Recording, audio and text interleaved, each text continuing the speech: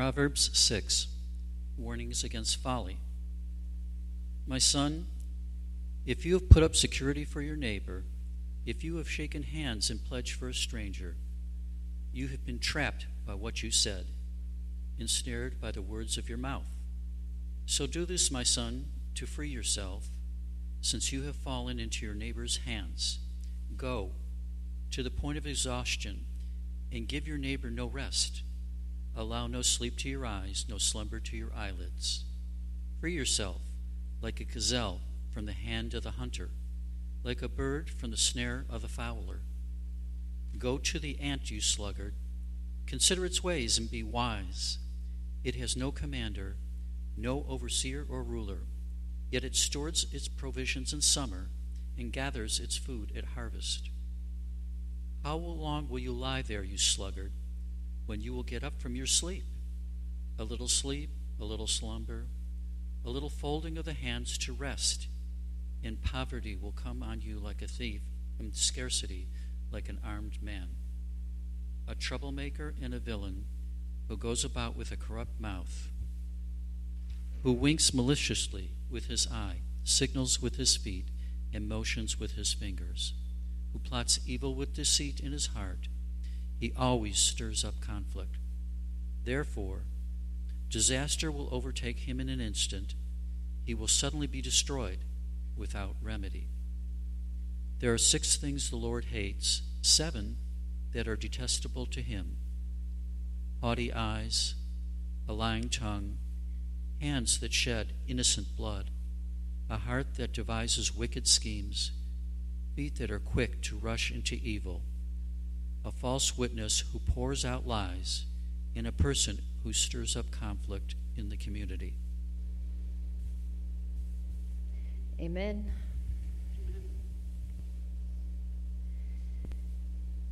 At a pastor conference a few weeks ago, all the pastors were excitedly sharing what was going on at their church that they were serving in. And one pastor stood up and he said, "I am having a wonderful time at my church." He said, "I have had 4 new families come to our church in the last month." And everyone said, "Well, that's wonderful. That's great news." And then the second pastor stood up and he said, "Well, we've been having a good time too. I have had 6 new families this month come to my church." And everyone said, "Wow, that's wonderful news." And then the third pastor stood up to share news of her church. And she said, "Well, I haven't seen numeric growth," she said, "but I have seen spiritual growth."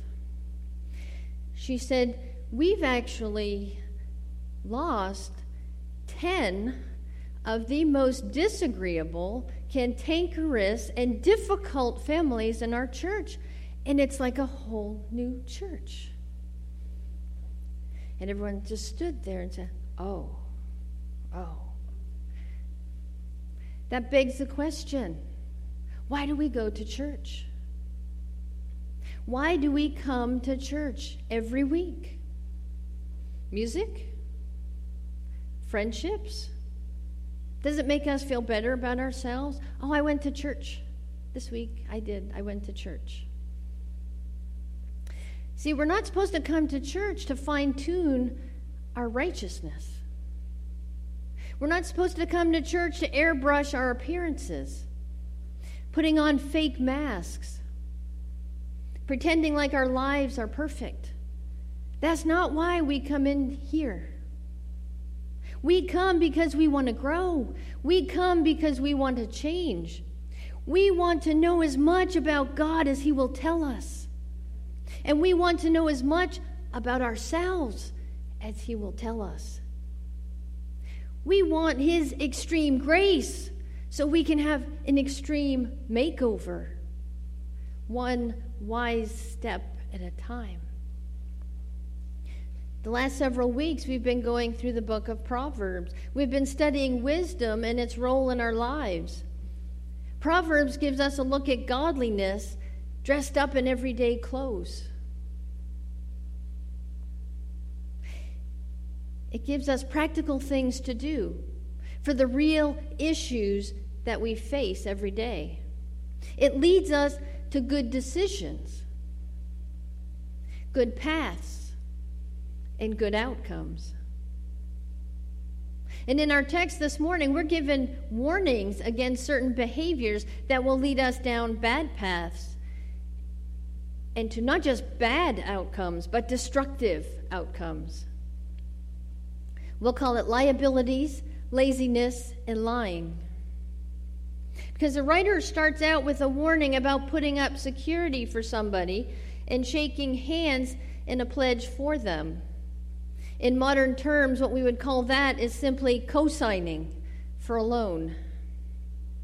It's a warning about putting yourself up as collateral for someone else's debt. God is saying in verses 1 and 2 that if you've done this, you aren't just in danger of being ensnared, you're already ensnared. Get out of it. Get out of the arrangement now. Think about it. If the person isn't qualifying for credit, if they could qualify, if they were good enough, they wouldn't need you to co-sign for a loan. Even the government's Federal Trade Commission website warns about co-signing for someone else's loan. But Pastor, aren't we called to be generous? Aren't we called to help? Yes, a resounding yes, we are called to be generous and we are called to help people in need. That's one of the defining characteristics of a follower of Jesus, because God has been generous to us. Even in the Old Testament, God called his people to be generous. Exodus 22:25. If you lend money to one of my people among you who is needy, do not treat it like a business deal. Charge no interest. Ooh, wouldn't that be nice if the banks followed that one?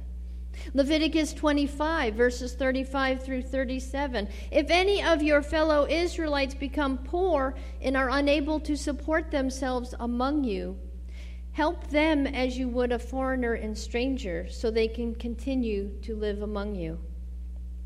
Do not take interest or profit from them, but fear your God, so that they may continue to live among you.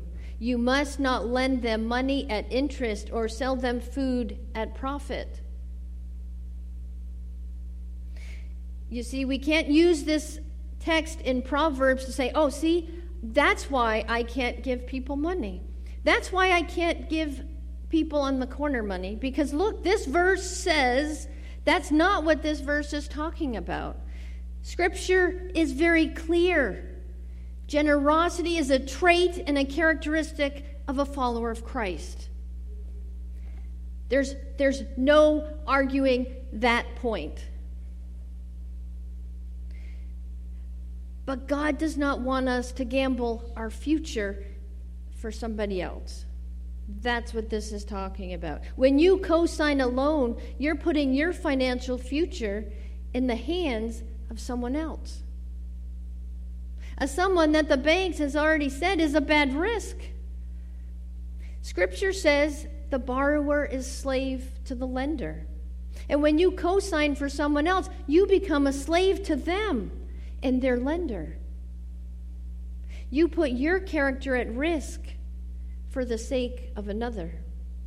You put yourself liable for another person's actions. And God is clear. We are to be responsible for our own actions. Galatians 6. Pay careful attention to your own work, for then you will get the satisfaction of a job well done. We are each responsible for our own conduct. Romans 14. Yes, each of you will give a personal account to God. personal account to God. It is not our job to step in and put our character at risk for someone else.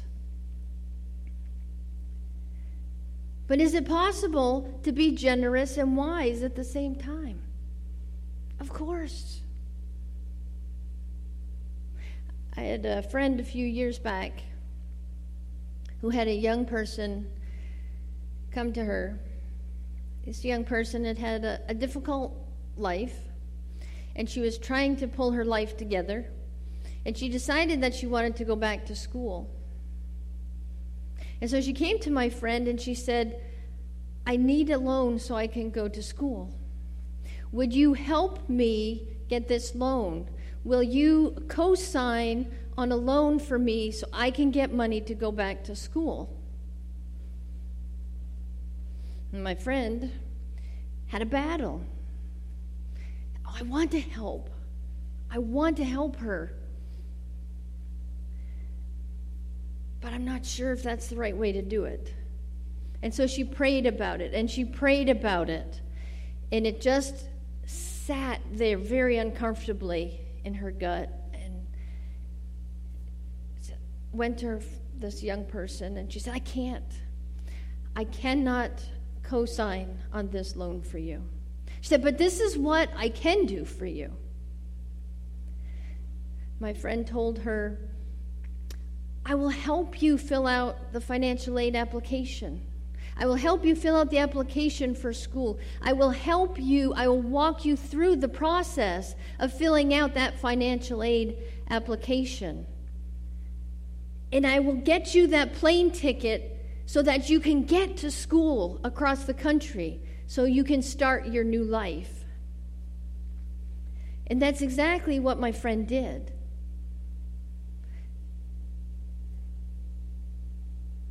Six months later, this young person decided that college was not for her and decided to drop out and never went back. Had my friend co-signed on a loan for this person, it could have been disastrous. So it's possible to still be generous and wise at the same time. She didn't step back and say, no, I can't help you. She stepped in and said, this is the way that I can help you. Wise decisions, wisdom. It's all right here. God's laid it out for us. When we're wise with our decisions, God gives us the opportunity to make an impact. And that's where the writer of Proverbs goes next, to show us the opportunities that lay out before us if we choose it. Verse 6 says, go to the ant, you sluggard. Consider its ways and be wise, sluggard. Sluggard. You know, the New Living Translation just changes that word to lazy bones.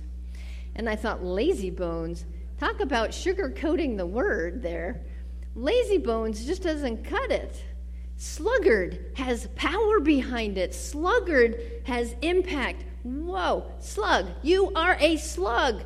You, me, we are slugs. Ew.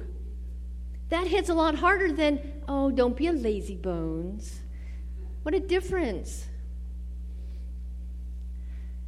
Sluggard.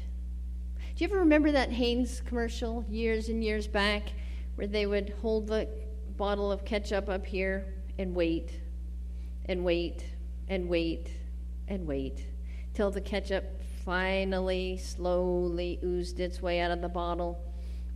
That's a sluggard. You wait and you wait and you wait for them to move, to do something, to make a decision, to do something. Their life motto is, oh, I'll get to it. What's the rush? Don't rush me. The sluggard is lazy, always making the easy choice, or maybe no choice at all. The sluggard loses one opportunity after another, day in and day out, moment by moment, until they just lie there in a wasted life. It sounds terrible. Who wants to do that? But if we're honest with ourselves, there's a sluggard deep inside every one of us, which is why this warning is so important, and why the sluggard is mentioned 14 times in the book of Proverbs. We learn a lot about the sluggard in Proverbs. Even here in verse 9 it says, "How long are you going to lie there, you sluggard? When will you get up from your sleep?" The sluggard has no answer. He's not committing to any choice. None. It's just making no choice is easier. So the sluggard is not motivated to do much of anything. We call it procrastination. We put a nice word on it, like lazy bones. If we said, "I'm in slug mode," rather than "I'm procrastinating," that would have a different impact on the way we approach things, wouldn't it? Slug mode. Ooh. But we have gotten really good at procrastination. And then we hide it in Christianese. How often have you heard someone in the church say, "Oh, let me pray about it, and I'll get back to you"?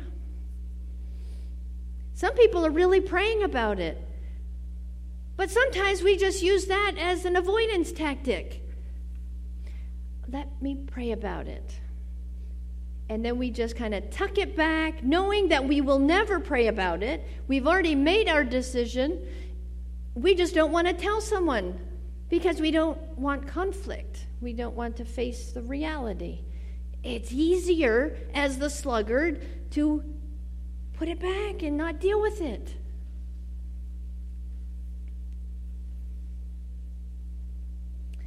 If by chance the sluggard does get motivated to do something, sometimes it's just too much. It's just too much.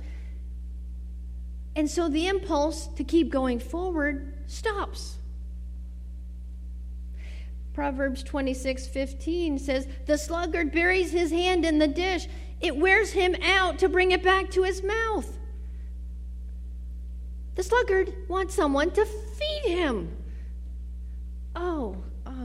It's just too much work. Can't do it. He doesn't stick with anything to completion. Once he gets into the actual work and bumps up against some difficulty or some resistance, all motivation goes away. And the sluggard goes back to the easy way. Now, I can laugh about this, but I have a lot of projects that I've started at home, and they're not finished. So I am a sluggard. I will admit it. How many projects do each of you have in your house right now? A pile of half-read books. A host of home projects that are still waiting for the final touches. Multiple promises that you've said, "Oh, I'll do this," and then you let it go, you forgot. A collection maybe of notes that you started to write to people, but then you just got distracted. How often do you get ready to send a note or a card to someone? You get distracted and then you find it months later. "Oh, I thought I mailed that." How about that gym membership that you haven't used since August of last year? Sluggard. We start projects and we don't finish. We start out, "Yay, I'm going to do this." And then something shiny over here catches our attention, so we go that way. Or something shiny over here, so we go that way.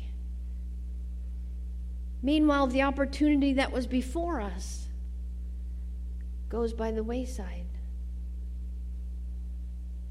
Another characteristic of the sluggard is the inability to see things as they really are. When they face challenges, the sluggard makes up excuses. Proverbs 22:13 says, "The sluggard says, 'There's a lion outside. I shall be killed in the streets.'" The lion is in the plains. The lion is not sitting outside your door on Main Street waiting to devour you. Sluggards like excuses. When confronted with hard decisions, when we're confronted with hard conversations, what we do is we turn to diversions, we turn to entertainment to take our mind off the work before us. We may even say, "Oh, they have their head in the sand." They're not recognizing anything that's the reality of what's going on. I saw a quote this week that said, "Netflix is the opiate of the sluggard." We could really say that about every electronic device. How often have you been out at a restaurant and across from you at another table is a family? A wonderful family. But every one of them, parents and kids, even grandparents sometimes, they're all on their own device. There's no conversation. They're all just clicking away on their phones. Nobody talking to each other, but absorbed in their own little social media world. Sometimes conversations are hard,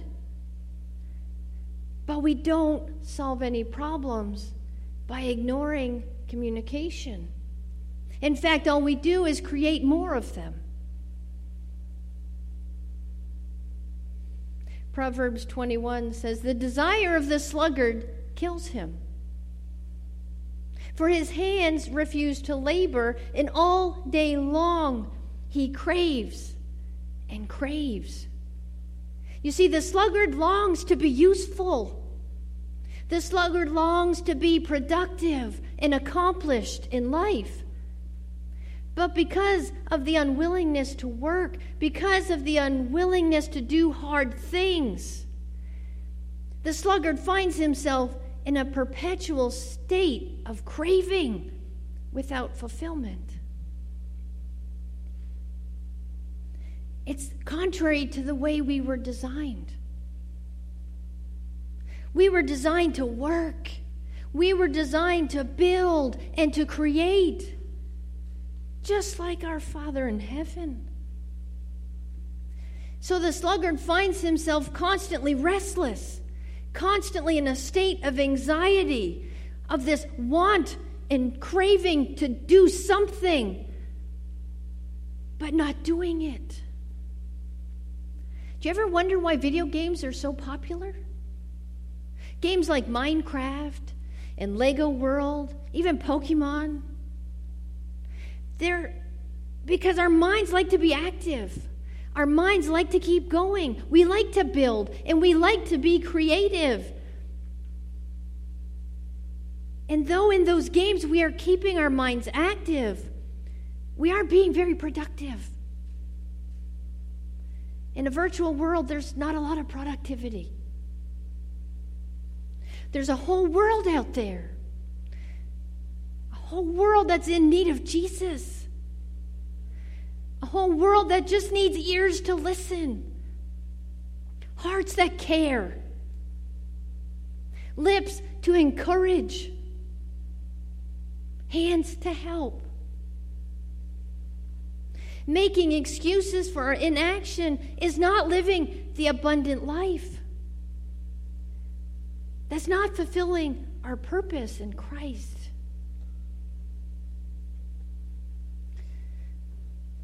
But now that we see a bit of sluggard in ourselves, what do we do with it? Proverbs tells us, go to the ant. Go to the ant. How humiliating. How humbling. The tiniest of creatures, the ant, has a lesson for us. The ones that were created in the image of God, the ones who have been granted rule over creation, are told to go to the ant, the lowliest of creatures, to see how to live. What do we learn from the ant? The ant has no commander. He has no overseer and no ruler. The ant has an inner motivation. There's no boss ant telling the others what to do or making sure that they're doing what they're supposed to do. They just have an innate ability to work, and they don't stop until their work is done. The first part of verse 8 says, it stores its provisions in summer. Ants aren't afraid of hard work. That's what they were designed to do. And they love it. Have you ever seen an ant just sit there? No. They're always doing something. You ever enjoy a picnic outside until you start to notice the trail of ants coming to eat your potato chips, only to leave and come back for your cupcakes and cookies at dessert? They're always working. Do you ever try to fill in their ant holes or flood it with water to stop them? In no time, it's built back up. You cannot stop ants. I know in my house, plastic bags doesn't stop the ants. Glass jars with lids, it doesn't stop the ants. Somehow, they still find a way. Are we that willing to work our hands for God? Are we that willing to serve our Lord?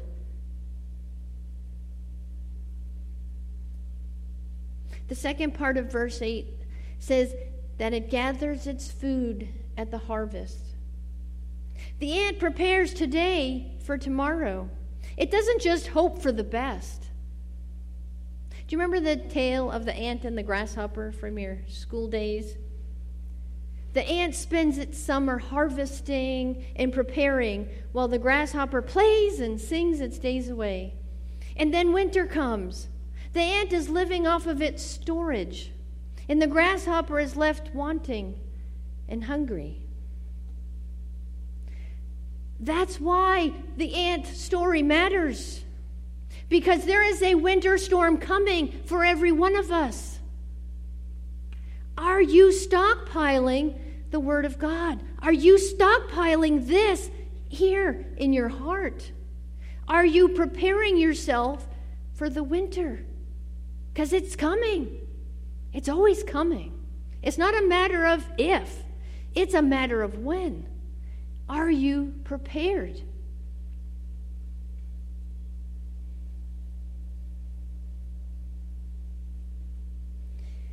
A year from now, are you going to look back and see that you're more fruitful now than you were? What is your growth plan? Is it more like the sluggard, indecisive, inactive, a master procrastinator? Or is your growth plan more like the ant, seizing those opportunities that God has placed before you, spending time with God and His Word, so that when the winter comes, you're prepared to endure, to persevere? See, in a healthy church, it's like an anthill. Everyone doing their part. Everyone actively working together for the good of the kingdom. See, wise people love goals. They love strategies. And they use their present circumstances to propel them into God's future and God's plans. But the sluggard procrastinates. He takes each precious moment of God-given life as no big deal. He isn't astounded over the grace of God. He's not astounded of what God is giving him. One more moment to live. The sluggard thinks very little of those moments and squanders them away. Pastor Raymond Ortlund describes it this way. Our danger is not that we become criminals, but rather that we become respectable, decent, commonplace, mediocre Christians. There are temptations all around us trying to sap our spiritual power. The television, the cell phones, the foods, the easy chair, the credit card.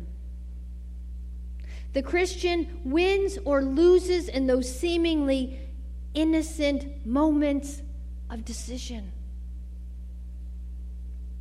The sluggard settles for a little and then makes excuses for why life is passing him by.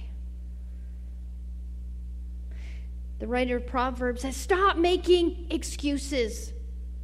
God has given you his best in Jesus Christ. And what are you going to do with Jesus? Are we praying, Lord, help me make my life make a difference? Lord, make my life a miracle for you. If we were living that way, then there wouldn't be this final warning in our text. Starting in verse 12, a troublemaker and a villain who goes about with a corrupt mouth, who winks maliciously with his eye, signals with his feet, and motions with his fingers, who plots evil with deceit in his heart. He always stirs up conflict.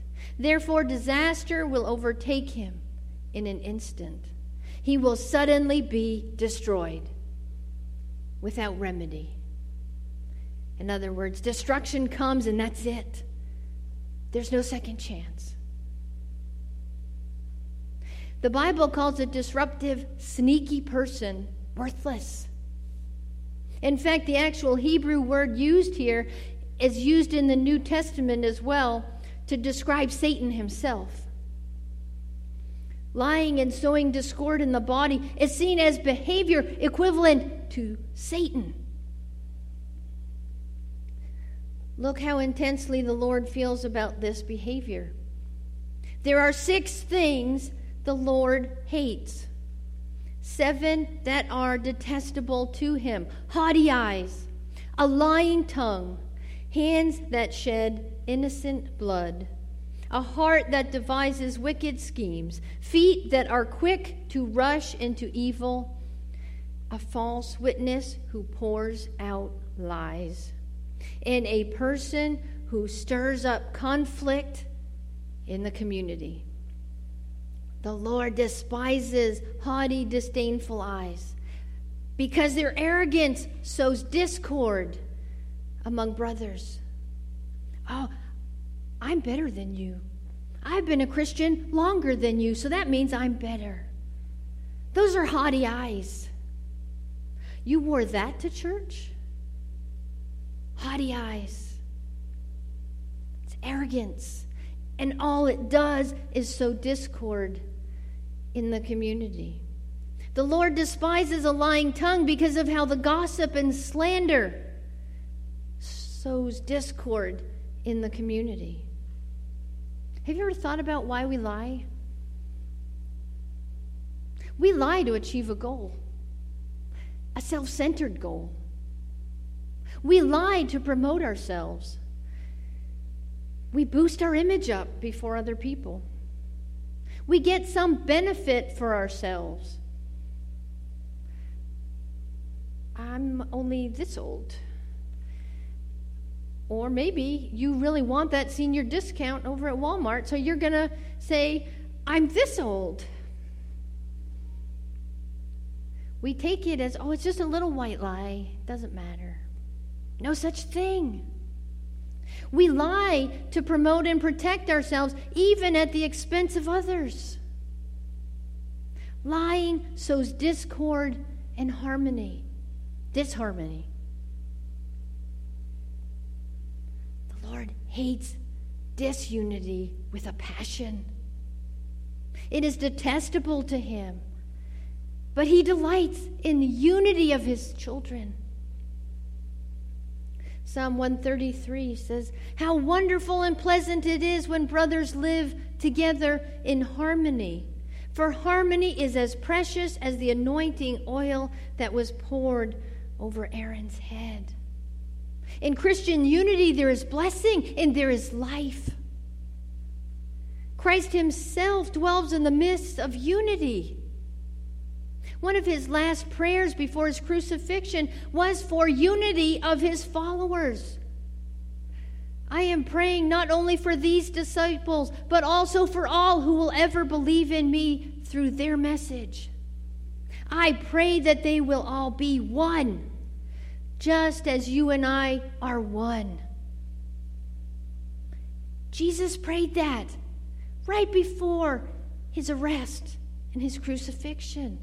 Is unity important? Very much. Disunity, when brothers and sisters cannot get along, it breaks our Father's heart. And it's not just within churches, it's between churches, between denominations. The world looks at us when we don't get along and says, "Who are you people? The atheists over here are getting along much better than you Christians are. You call yourself Christians, but I don't see Christ." Forget putting Christ back in Christmas. How about we put Christ back in Christians? Would that be a marvelous idea? Unity.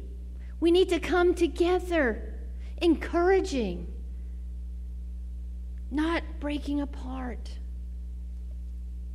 Through unity, we're showing that Jesus makes life sweet.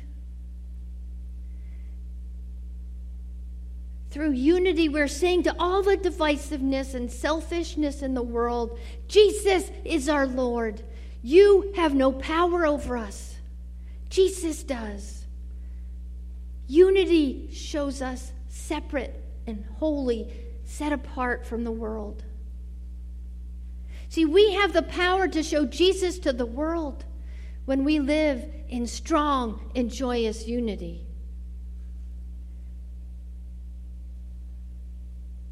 And then we come right back. Proverbs brought us right back to Jesus again.